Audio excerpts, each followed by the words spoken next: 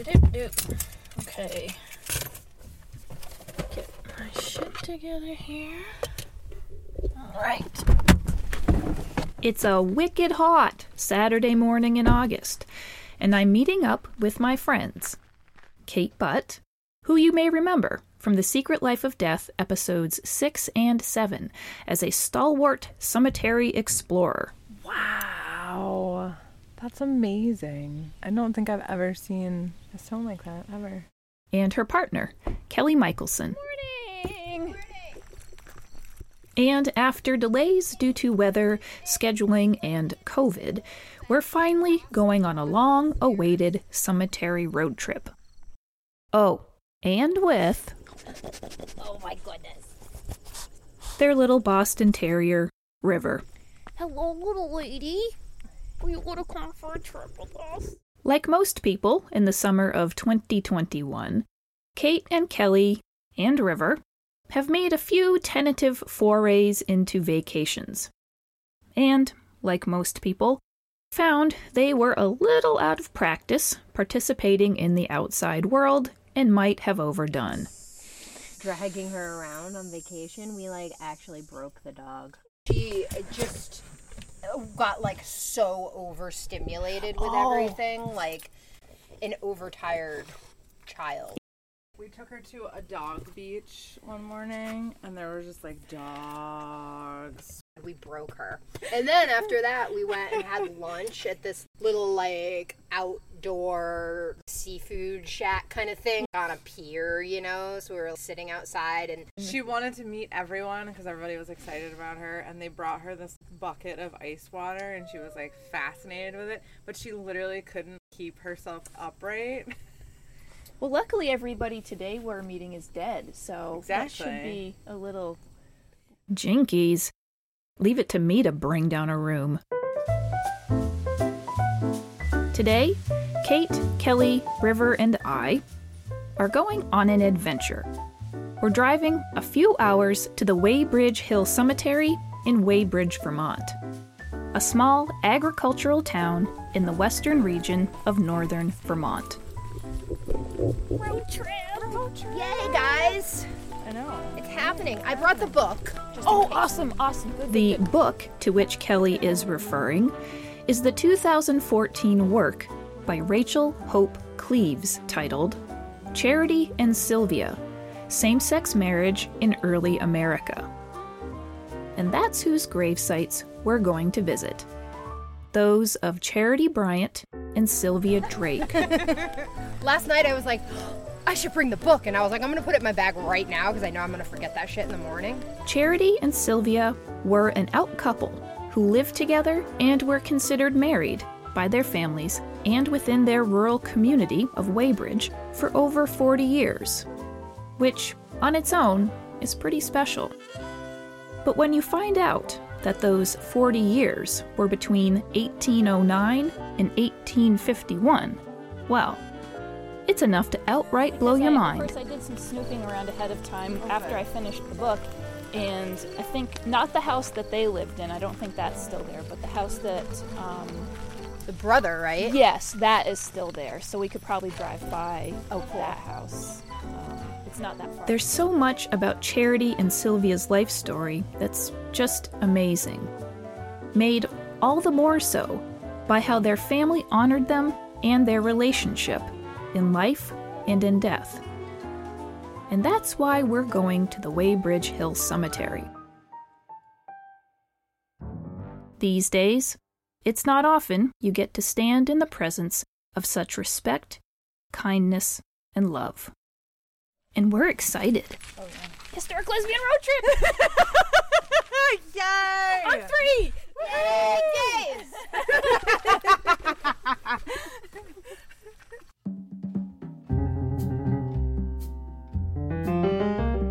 I'm Gail Golick, and this is The Secret Life of Death, Episode 8 teaser, Charity and Sylvia.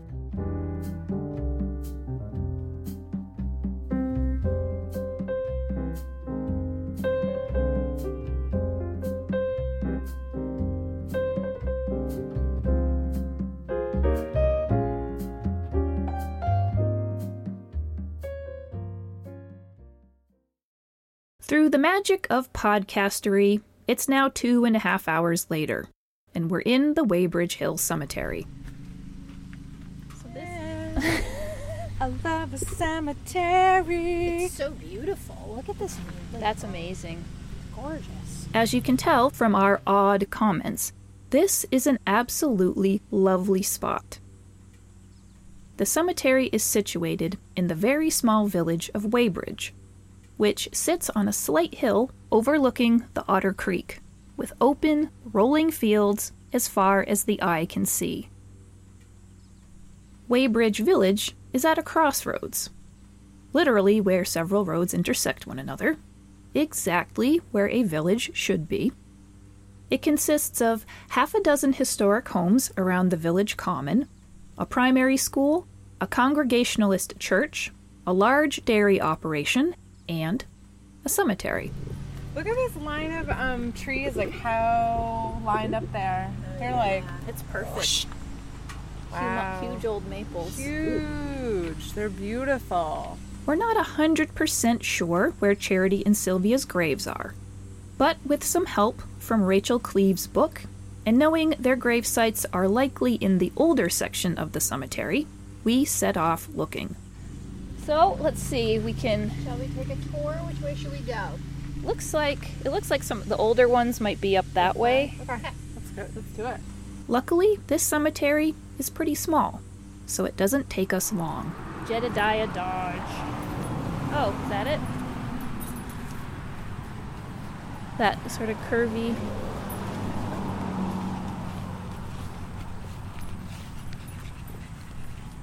Yes! It is. Put a rock on top. Aww. That's so sweet. So that's her brother, I guess, or her sister-in-law and brother. And it's not just Charity and Sylvia's graves we find. They're buried in the Drake family plot. Sylvia's mother, brothers, sister, in-laws, nieces, nephews, cousins, and the entire extended family is memorialized with a 12-foot marble obelisk listing all the names of the Drake family. And the fact that Sylvia and her partner Charity are buried here too is quite special. But that's not all. Yeah, because their stone is very different from everybody very else's. different.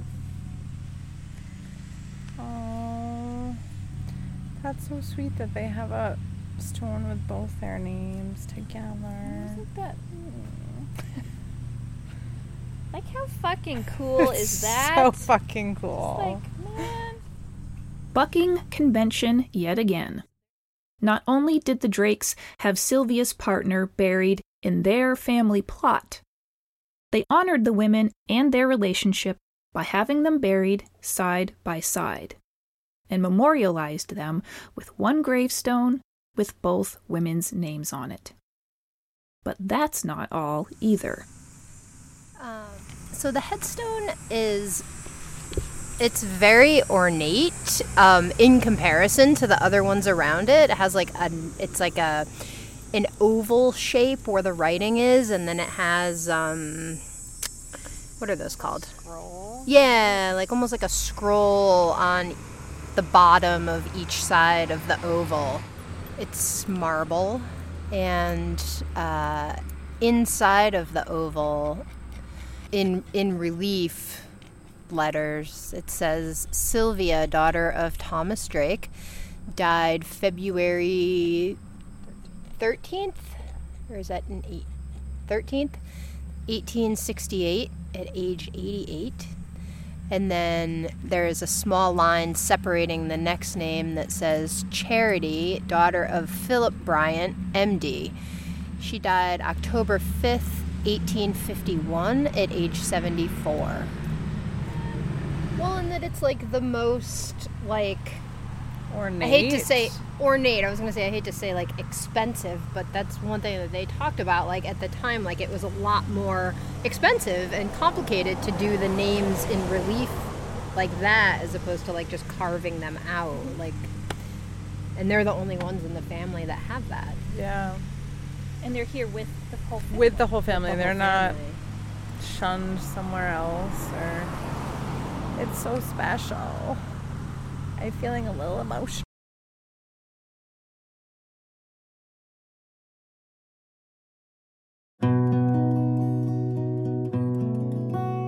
So, who were Charity Bryant and Sylvia Drake?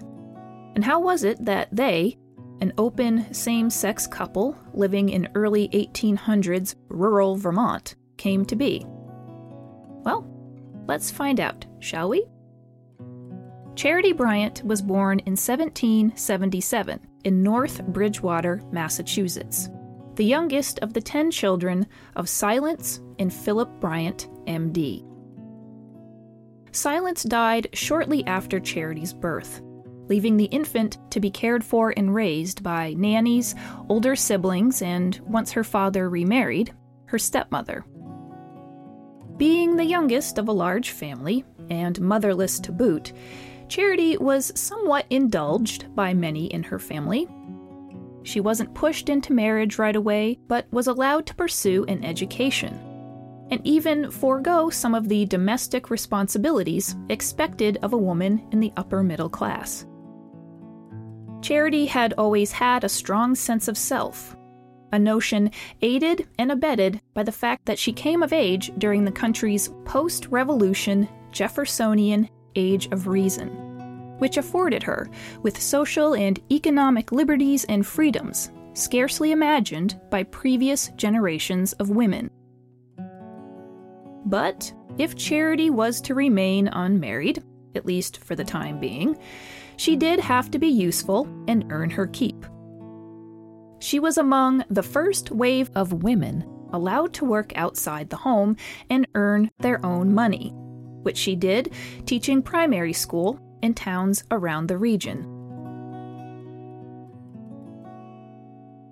It's during her time as a traveling school teacher that Charity began developing very close and intimate relationships with some of her fellow female school teachers. But at this time, very close, intimate same-sex relationships were not an uncommon thing in American society. Love, companionship, and intimacy had different connotations at the turn of the 19th century. Where today we expect to find romantic love, companionship, sexual compatibility, and deep personal, emotional, and even spiritual connection in a single person, a partner, or a spouse. 200 years ago, expectations were very different. Marriages were more of a business arrangement in many ways. People came together legally and before God for the purposes of property rights and inheritance, aka making more people to propagate and secure their lineage. It was a nice side benefit if you liked and even loved your spouse, even more so if you had romantic feelings for them. But it wasn't expected or necessary. Those other aspects of life were often fulfilled by same-sex friendships, deep connections to siblings or children, and, yes, outside sexual partners, although that was mostly acceptable for just the men. And having romantic feelings for same-sex friends often just meant that you had a very close, personal, confidant-type relationship with them. They weren't necessarily sexual, but they could be. And this was especially true of close friendships for young men and women prior to marriage. In fact, it was rather expected that young people would have romantic feelings towards same-sex friends that strayed into the sexual. And they were even allowed to act on them, as long as people were discreet and as long as that aspect of the relationship was over and done with once they settled down into a traditional marriage. And this is where Charity Bryant got herself into trouble, so to speak. When it came to her same-sex romantic and sexual relationships, she wasn't always so discreet as she might have been. And as time went on, it didn't appear she had any intention of leaving all of that behind and settling down into a traditional marriage. Charity was a prolific and talented writer and proclaimed her feelings for a number of other women through her poetry and letters, leaving a written record of her feelings and some oblique and not so oblique references to her inclinations, desires, and activities. As Charity approached 30 years old, she was still unmarried, and the rumors about her inclinations that had been whispers when she was younger became much louder and dogged her from town to town as she moved around for teaching work. Though there were still many in her life who loved her and wanted to support her, her reputation soon made staying in Massachusetts near impossible. So, in 1807, Charity decided to travel a little farther afield from Massachusetts and all the gossip to Weybridge, Vermont, to pay a visit to an old friend, Polly Hayward, née Drake. Like Charity, Polly was born in a town just south of Boston. And, like Charity, Polly had once been a schoolteacher, which is how they first met years before. Polly's family, the Drakes, had fallen on hard times in their native Easton, Massachusetts, and at the turn of the century took the opportunity to start over in a fledgling community in a far-flung corner of Vermont. Polly's older brother, Asaph, was the first to establish himself in Weybridge, eventually bringing with him his mother, a number of his adult siblings and their families, as well as their youngest sister, Sylvia.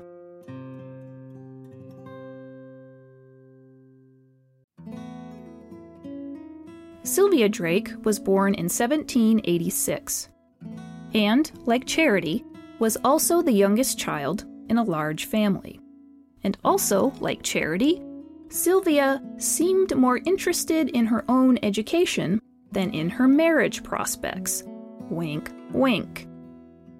Her father had died years before back in Easton, Massachusetts, and with all of her older siblings already married off and living in their own households, she and her widowed mother were in the precarious position of relying on the goodwill of their extended family for their care. They bounced between households for years before ending up in Weybridge. And Weybridge is where Charity and Sylvia met. It wasn't long before the two women were inseparable. They shared interests in poetry, they talked, went for walks, and generally enjoyed one another's company.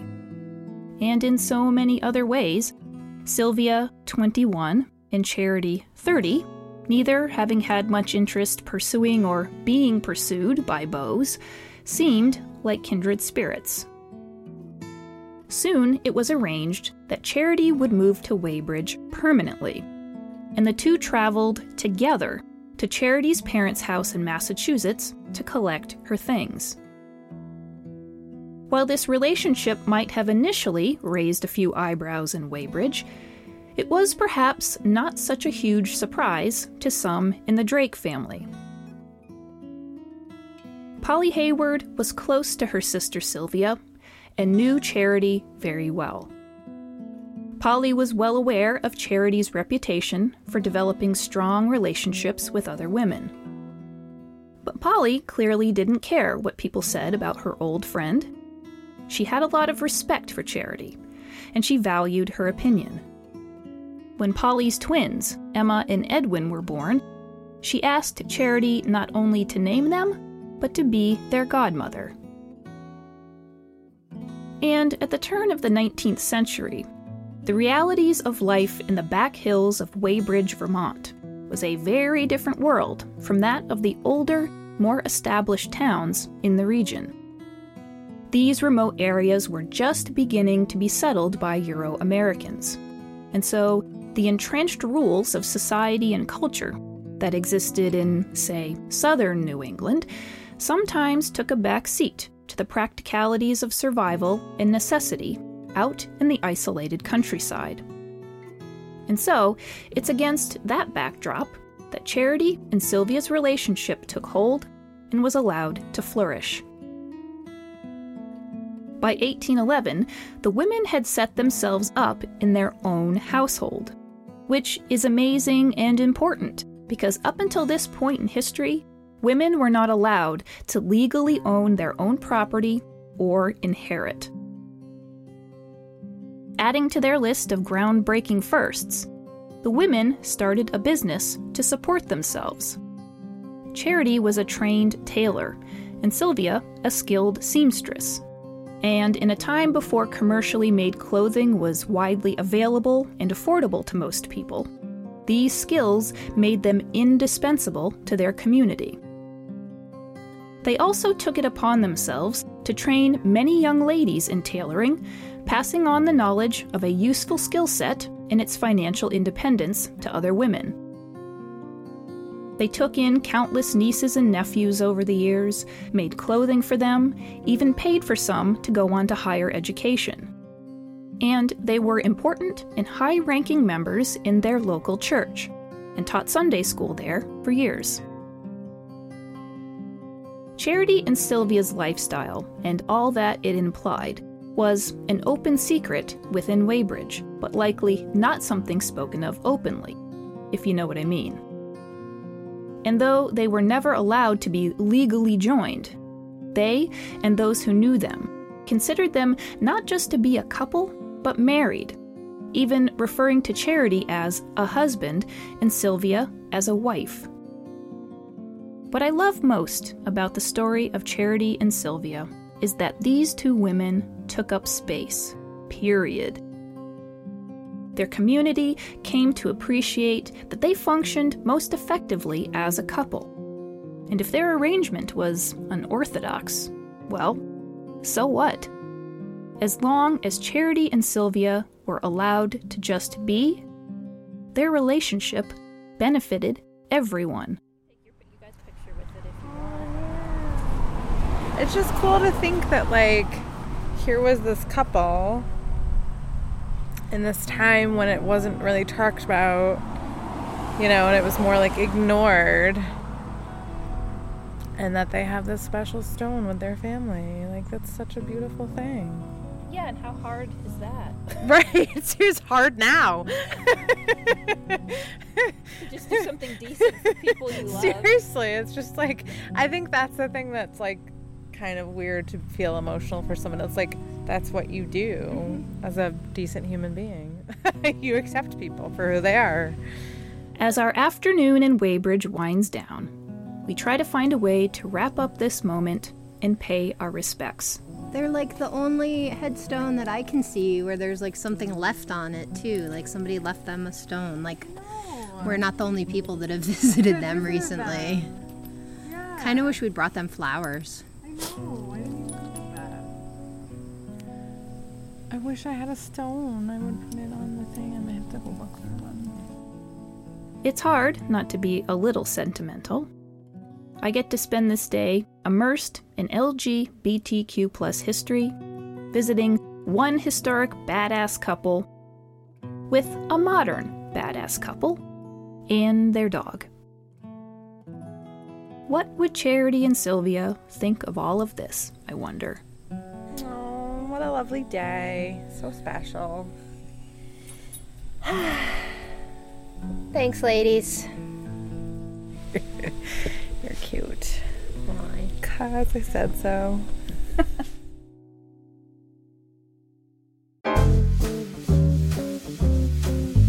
If you'd like more information on the lives of Charity Bryant and Sylvia Drake, read Rachel Cleave's book, Charity and Sylvia, Same-Sex Marriage and Early America. I can't recommend it highly enough. Also, this teaser show was an offshoot of the long-awaited, long-suffering The Secret Life of Death podcast project, the Episode 8 Identity series, about Andrew's Inn, the first gay bar and hotel in Vermont in the 1970s and 80s, which is slated to come out this fall.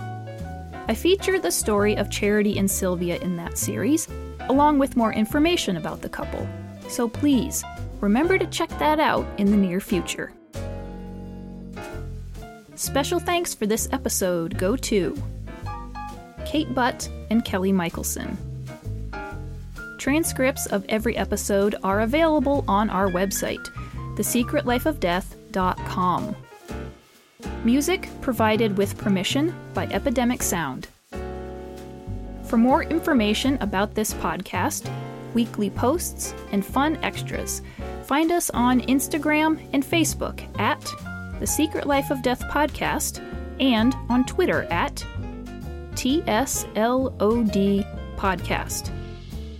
You can download our show from our website or find us on any podcast platform.